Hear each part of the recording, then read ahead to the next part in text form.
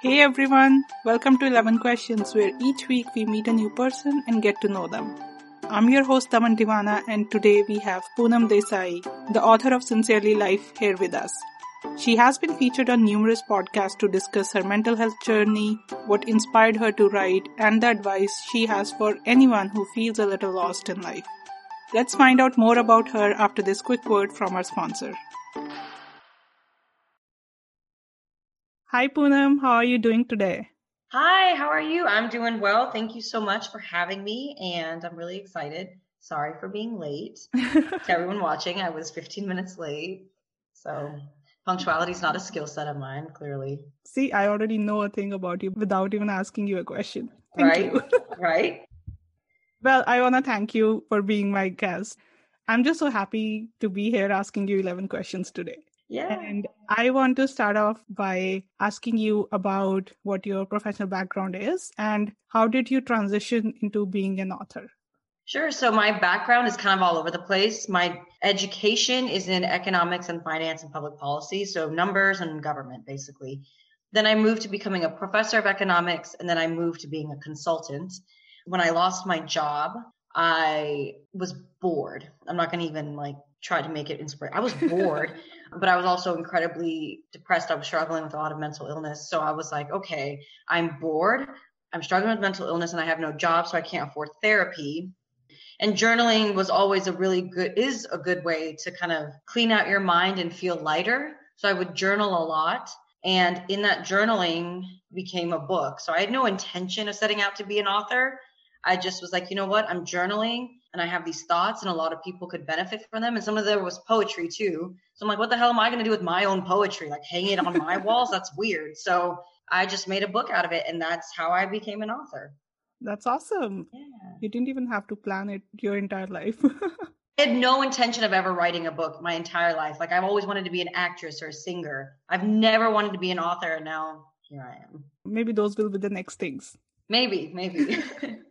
In the professional context, what's the kindest thing that someone has ever done to you? I've been very blessed. When I was a teacher, I worked really hard with my students, and I adored them. They were like my own kids.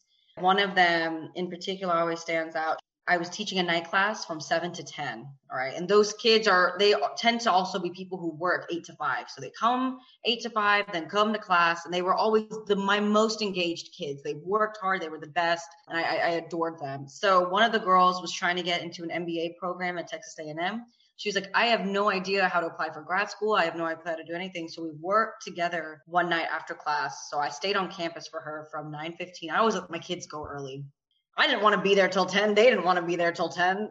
So from 9:15 to like 10:30, we worked.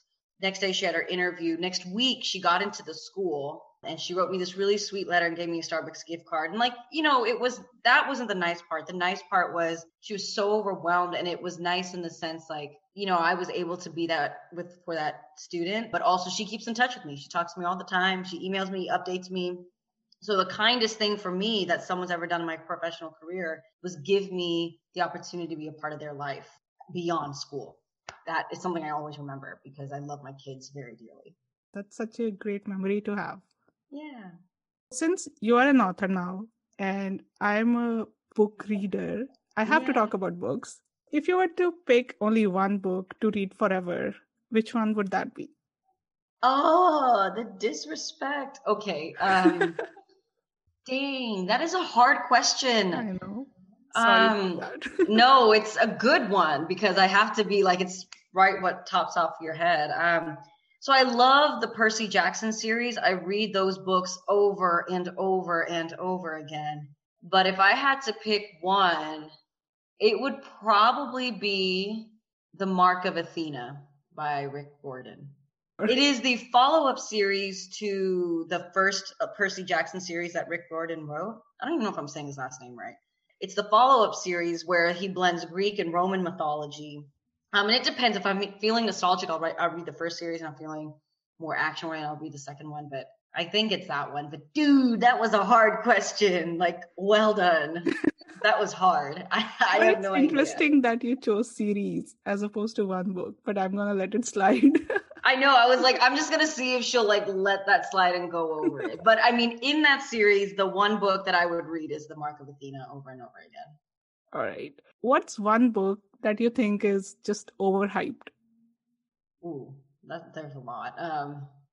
That's a good question because most of the books that are coming to my head are the ones we had to read in high school or middle school. You know, the ones that we had to read in school. Like, oh, this is amazing. I'm like, we're just reading about the plight of another white man. Like, can we move on and get something else here? I'm not gonna lie, there's some Shakespeare stuff that I think is a little bit overrated. You know what? I'll tell you what. Romeo and Juliet, I think, is overrated. I'm with you on that one. I'm reading this, I'm like, are y'all dumb? Like, if you had just waited 10 minutes or had better communication, and I'm like, I know you didn't have phones, but like maybe before going that extreme, we could have discussed, we could have said, let's make a, like, they didn't even make a plan to like run away together, to like even fake their own deaths before, you know, like there's so many possibilities that could have happened. It's such a short-lived romance, but for the entirety of our lives, it's projected as the biggest love story. And I'm like, you didn't even get to anything real. So I was just like, this is so stupid. Like, I remember reading at the end of it, I'm like, this is the greatest romance of all time. It was like 10 pages and they're dumb. Like, this is so stupid. So Romeo and Juliet. yes, good answer. I recently also saw a meme on Pride and Prejudice. I like the movie, I like the book, but the meme was so on point. It said, it was, I think, someone's Amazon review of the book. They gave the book like 1 star. And it said, everyone just keeps going to other people's houses. But that's so true. It's just like a circle of... I know. You never like an see Indian it like auntie that. circle. It's an Indian auntie circle. And I'm like, can we get to the point here? Like, I have places to be, things to do. Yeah, I agree. On point. Okay, so moving on. What's your biggest pet peeve? I have so many. I have so many pet peeves. Okay, can I have a philosophical one and then like a regular life one? Sure. Okay, so my philosophical pet peeve is people who are arrogantly ignorant. They drive me up the wall because, you know, we're all ignorant. We all are. Like, there's something that we all don't know about. But if you're arrogant about your ignorance, it just makes me so violently angry that it takes all of my energy to not punch you in the face. And social media is even worse about it, which is why I hate being on there, because everyone thinks that they're all woke and that they all have an opinion and that their opinion should be held in the same level as like an expert's even. And I'm like, no. So that's my philosophical pet peeve. And then my regular technical life pet peeve is people who don't indicate where they're going on the road. They just move. And I live in Texas, right? So everyone is a psychotic driver. We see drive limits as driving suggestions. So only way we stay safe is by just indicate. Tell me where you're going. That's called a blinker. Just right, left. Tell me where you're going. That makes me so angry. Okay, I think I have gotten you a little agitated. So the next question is that what's one thing that you do that can calm you down instantly? Deep breathing, for sure. I used to be super against like meditation and yoga because I was a bodybuilder for a long time. And, you know, there's that stigma, like yoga is not real exercise, like meditation is hippy dippy stuff. But before even quarantine, I do yoga and meditation every night. And I've seen a tremendous difference physically, mentally, emotionally. So honestly, it's just deep breathing. Like if I'm genuinely angry, like I'm just a passionate person. So it will look like I'm angry, but I'm just really intensely talking about something. But if I'm actually angry, I used to just boil from the inside out. And now I just deep breath, rationalize what's going on, calm my anxiety down, and then handle it from there. Can vouch for that too. Breathing really helps you, or at least takes your mind off of things because you're concentrating so much on your breathing in that moment that, you know, it somehow works. Exactly. And it's just like you take 10 seconds and then everything becomes clearer, right? When you're angry, everything's in this fog, or if you're sad or anxiety, whatever you might suffer from. And then if you just take that 10 seconds, your brain goes, okay, why are we mad? Why are we anxious? What's going on? How do we solve this problem? Is this really a big deal, or am I just getting angry over nothing? It works wonders. Agreed.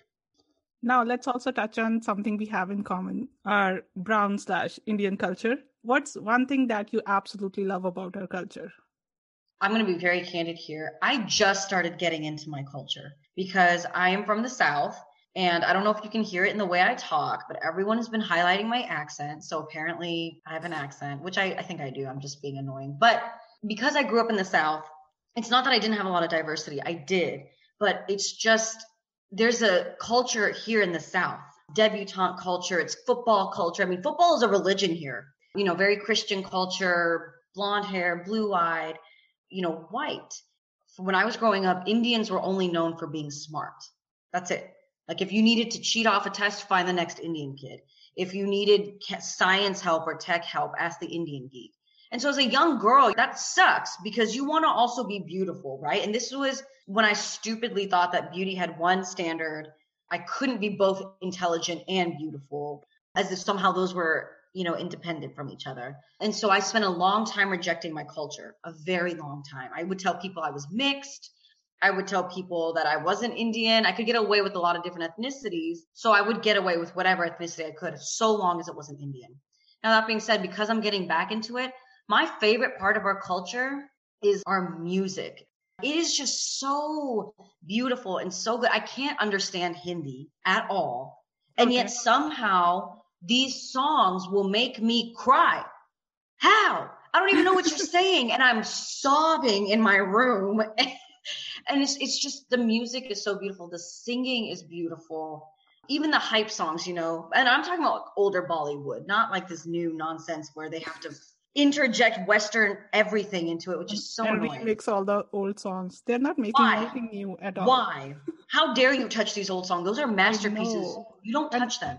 My sister showed me they did a remix of Dhole Baje from Hum Dil To Ke Sanam. Oh, really? I was watching this and I'm like, what in the hell is this? Because that movie has the most elite songs. And Aishwarya Rai, I'm telling you, every time I watch that movie, I have such a woman crush on her. Like, she is just so beautiful and so talented. And I love Dhole Baje because I'm a Gujarati. So that's like, Garba and Ras and Dandiya in one song. And it's so hype. They redid it. It is very bad. I don't even need to watch it. I know what it's going to be. I've seen enough. Respect. So I'm talking old Bollywood, but that's that old Bollywood music, yes. And what's one thing that you would change or take away from our culture? Oh, God, that's a lot. I love our culture, but there's a lot to be improved upon. I'm torn between treating our women better and making mental health a thing, something that we discuss openly, because there's so much clear trauma. I'll stick with mental health because that's something that everybody is inclusive in. They'll say stupid things like, this pain in your head is in your head. Yes, that is what I am telling you. So I would want to change that, saying you're not losing your culture because you're suffering in silence, and that's the Indian way. That is stupid. That's like saying, I'm not eating because my ancestors didn't eat and I'm suffering in silence. Bitch, you're about to die. Like, eat something. We can keep our Indian culture. We can keep certain things. And just because we're letting go of the bad things doesn't mean our culture is going to go away. We're just making certain things better for our future kids. That's all. Yeah, that pride in suffering, I never got it. Growing up in India, it's projected so much, especially on women. Like, a good wife suffers, a good mom suffers, just basically any good female suffers. And it's such a harmful message to grow up. It's like, why are you living then? Why do we want, that's just so horrible. Like, you're only alive to suffer and raise these things called children. Yeah.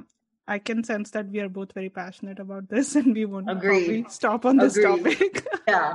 Let's move on. Otherwise we'll talk for hours on it. Okay. Moving on. We are living in COVID and we can't travel, get out. But once things open up, go back to normal, which is the first place you will go to?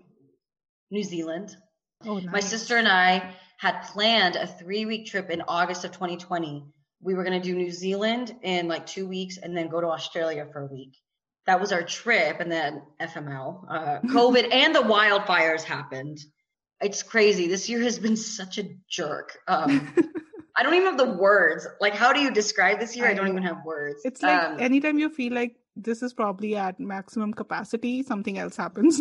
Exactly. It's like, I can't handle no more. And life's like, okay. And then just yeets you into another catastrophe. So, but yeah, New Zealand. I cannot wait to go there.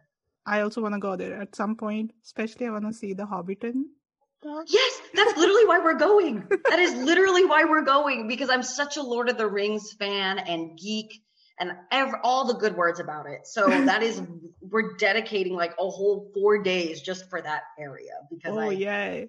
I am so for Please it. post pictures on Instagram. Yes, I will. I will totally post pictures and everything and be like, okay, guys, for those of you living vicariously or until you get to New Zealand, this is what you have to look forward to. I can't wait. I cannot wait till travel is normal again. As bad as this year has been, I think there were also some lessons in it. And what's been the biggest lesson for you? Ooh, that's a good question. I think the biggest lesson for me is truly that the time is always now. The time is always now. So many people were like, don't launch a book in 2020. No one's going to buy it. You can't do book signings. You can't do a book tour. You can't do diddly squat.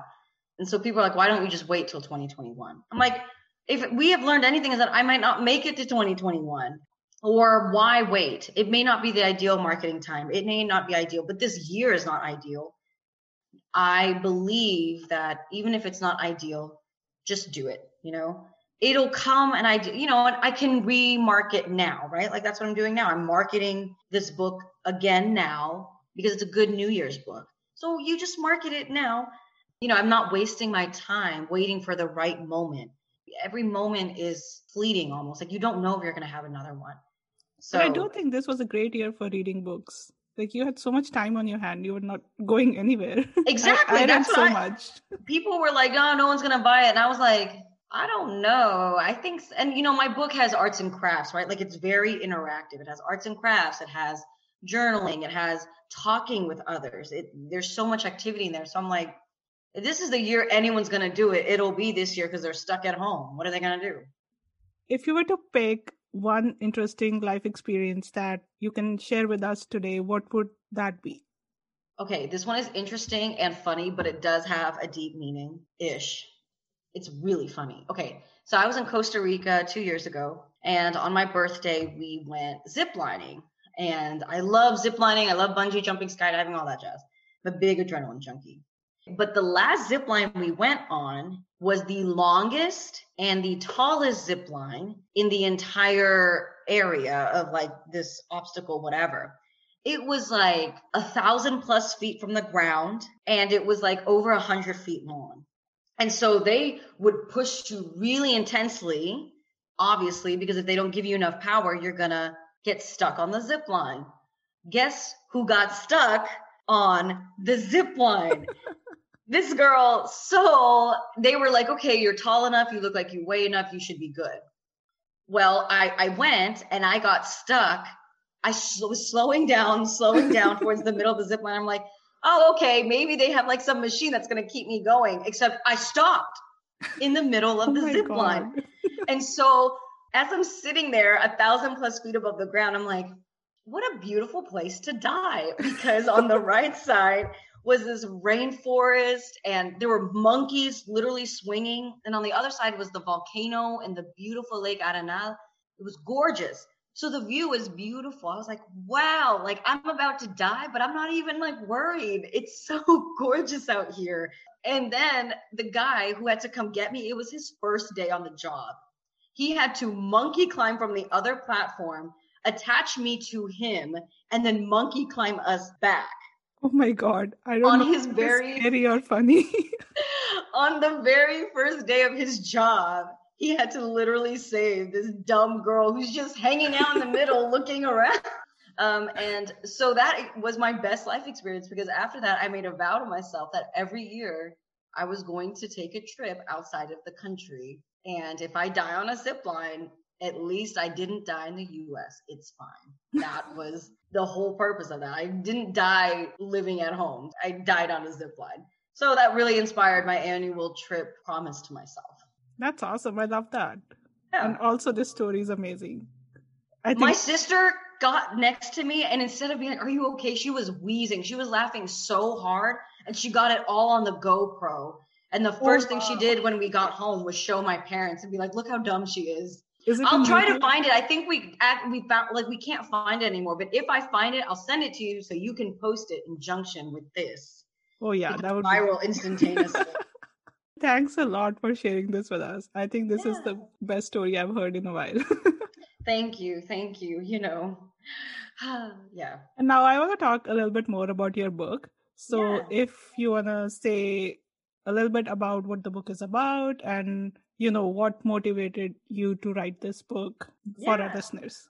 I'm in my mid 20s currently, but when I started writing this, I was in my early 20s. And the reason that matters is because I feel a little bit more grounded now. Grounded in the sense that I'm very aware that life has no plan and you just got to go with the flow. But when you're in your early 20s, right after you leave college, there's still this structured life plan in your head, right? You're not completely understanding that this whole get married by 25, have a house by 26, have children by 30, that's bull. It does not happen that way for everybody. But as someone who is very structured, like I'm very structured, I want to be the good kid or good citizen. So I like, okay, I'm going to be married by this point, have my career by this point, have my house by this point, blah, blah, blah, blah. And then nothing was that happening. When I graduated college, I couldn't find work for so long. And then even when I did find work, it was on a part-time basis. I was not earning any type of money. The guy I thought I was going to married somebody else. That was awkward. I made a conscious decision and I recognized that I really don't want children, which makes it even scarier in the sense of finding a partner because most people do want children. So I had no career, and I definitely couldn't have a house because like I'm not buying a house with no money, no career, no house, no future, no nada. So I felt like at 23, I was already failing. My whole life was over. And then when I started journaling, that's when I realized I was journaling and I was reading through this and I'm like, I cannot be the only person who feels this way. And, the more you talk to people, the more I realized I wasn't. A lot of my friends who were in their early 20s felt like this. A lot of my friends who were in their mid 20s felt like this. I had friends in their 30s who felt like this. So I'm like, hold up. The life doesn't have this type of plan at all. Why are we shoving this shit down people's throats? Right? Why are we lying to them almost? I felt lied to. So I was so angry. So when I started journaling, I was looking through this and I was like, what if I were to help others who feel this way learn a little bit more about themselves, the way I've been learning about myself? Because I'm not saying this book is a life manual by any means, but when you read a little bit and then you ponder the question that I'll pose to you, it's kind of like, no one's ever asked me that before. The question might be, what are things that you must have in a partner and what are things that are compromisable? You don't ask yourself that until you've been through a very bad relationship where none of those boxes were checked, right? But why do you have to go through a bad relationship for someone to ask you that? Why can't you ask yourself that ahead of time? That way, if you want to be married, you want to have kids, you're not wasting your time because you kind of already have a good foundation of what you want. I do that for all of parts of the book, whether it be beauty. How do you find your beauty and your worth in the society? That goes for men too. How do you feel beautiful in a society that tells you, unless you look like Chris Evans, you ain't cute? Or if you're a woman, where you're like, unless you look like Scarlett Johansson, you're not beautiful, or which is also bull. How do you find your individuality, right? In a society where everyone looks the same, acts the same, bees the same, or otherwise you're not in it and in the trend. How do you move along from that? So that's kind of what motivated me. There's activities in the book. There's a lot of stuff in the book that will help you find more about yourself. It's not a self-help book. I hate that term. It's a personal development book. It's more like, how do I develop more about myself and be comfortable in my skin? I really love the name of the book. It's like a letter to you. Like that's how I read it. Yeah, so it's Sincerely Life, and it's literally life talking to you. So all of this at the end is signed Sincerely Life, like life is saying, all of these are for you. All these letters are for you. All of this is for you. And did you pick the name? The book was originally called Life's Open Letters. Mm-hmm. And I didn't like that title. It was just something I needed to put a title on it, and I knew I would change it. So my friend, I was like, I just don't like this title. And he and I were thinking, then he stops and he goes, one of my good childhood friends, he was like, what if you said Sincerely Life, like just the closing? And I was like, bruh. And then everyone liked it. I loved it. So, it was kind of like we took this letter idea because it was originally just a bunch of letters, open letters. I changed the format, but the idea was still there. So we just changed it. So I didn't originally come up with that idea. No, my friend came up with it. I think it changed the whole course of the book, to be honest. Yeah, I love it. And also like the cover is so cute. I think it's a very cute book. Thank you. Another childhood friend, I said, because I couldn't afford like a very big famous designer person. She designed the cover. She read bits and pieces of the book, and she's also the woman who designs my tattoos. So she knows me very well and knows kind of like what I want when I vision something and can put it on paper. She put that cover together in like 4 hours. Nice. So I was like, what it must be like to be talented, because coming back to your book, if our listeners want to buy it, where can they find it? It is on Amazon. It is also on every ebook platform except Hoopla. If you live internationally, it is within Ingram as well. So if you want to, like if you live in India and you want to buy it, but it doesn't, Amazon doesn't go there, just tell your local bookstore, hey, could you order this from Ingram for me? Ingram will sell it to the bookstore, and then you can buy it from the bookstore. Mm-hmm. Okay. Any future projects you're working on? I am kind of testing the waters to see if people would be interested in a memoir about my relationship with my mother, like a mother-daughter memoir, and exploring that relationship, especially as an ethnic young woman who is the daughter of an ethnic woman, and how how parents who don't heal from their trauma, it passes to the kids, but how do we explore those relationships, and how do we repair them and develop them and grow together, or, grow separately, but then build that relationship if you want to have it. So I'm testing the waters on that, seeing if people would want to read something like that. And if they would, then, maybe I'll start the project. So we'll see. I love the idea. Oh, good. Okay, good. One person is on board. I'm glad to hear it. So if you're a viewer or watcher, comment and tell me, like, would you want to read this before I invest a whole year plus doing this? I'd be happy to. I just need to know, is there an audience for that? So, no, I think definitely, especially in our brown communities, it's unexplored. Or at least I haven't found anything like that. So I would definitely pick that up. Hey, good to know. Yeah, because I feel like there's no real books on it, like there's no real books on exploring, because moms are such a touchy subject, right? Like you don't ever speak ill of moms. It's not that I'm speaking ill of my mother, but I'm like, let's have an honest conversation, because we're actually, at the end of the day, we're still two women. And there's a woman, like all the trauma I receive as a woman, just because I'm a woman, right? I can't walk at night. I have to constantly be around a group of people. If I'm not somewhere unfamiliar, whatever, like she's experienced that as well, but even more. She's from India. She had to get married, right? Had to have kids through a certain societal expectations. How do we explore that, bridge that gap, not necessarily repair, but move from whatever's happened from childhood to now? So I think it'd be a good place to start, Yeah, I agree. Yeah, well, thank you. Poonam, thank you so much for joining me here today. It was so much fun talking to you. It was so much fun talking to you too, and thank you so much for having me. It's been a pleasure. Today's podcast is presented by Podgo. Podgo is the easiest way for you to monetize your podcast, providing podcasters with a flat rate for ad space so you always know how much you get when you include an ad from Podgo. Apply today to become a member and immediately be connected with advertisers that fit your audience. That's podgo.co, podgo.co. And be sure to add our podcast in the How Did You Hear About Podgo section of the application. Thank you for listening to my conversation with Poonam. Hope you enjoyed getting to know her as much as I did. You can also watch a video version of this conversation on 11 Questions YouTube channel. Don't forget to subscribe to 11 Questions wherever you are listening, and if you like this episode, please leave a 5-star rating on Apple Podcasts. Follow me on Instagram and Twitter at 11 Questions Pod for more videos and updates. And I'll be back next week with a new guest.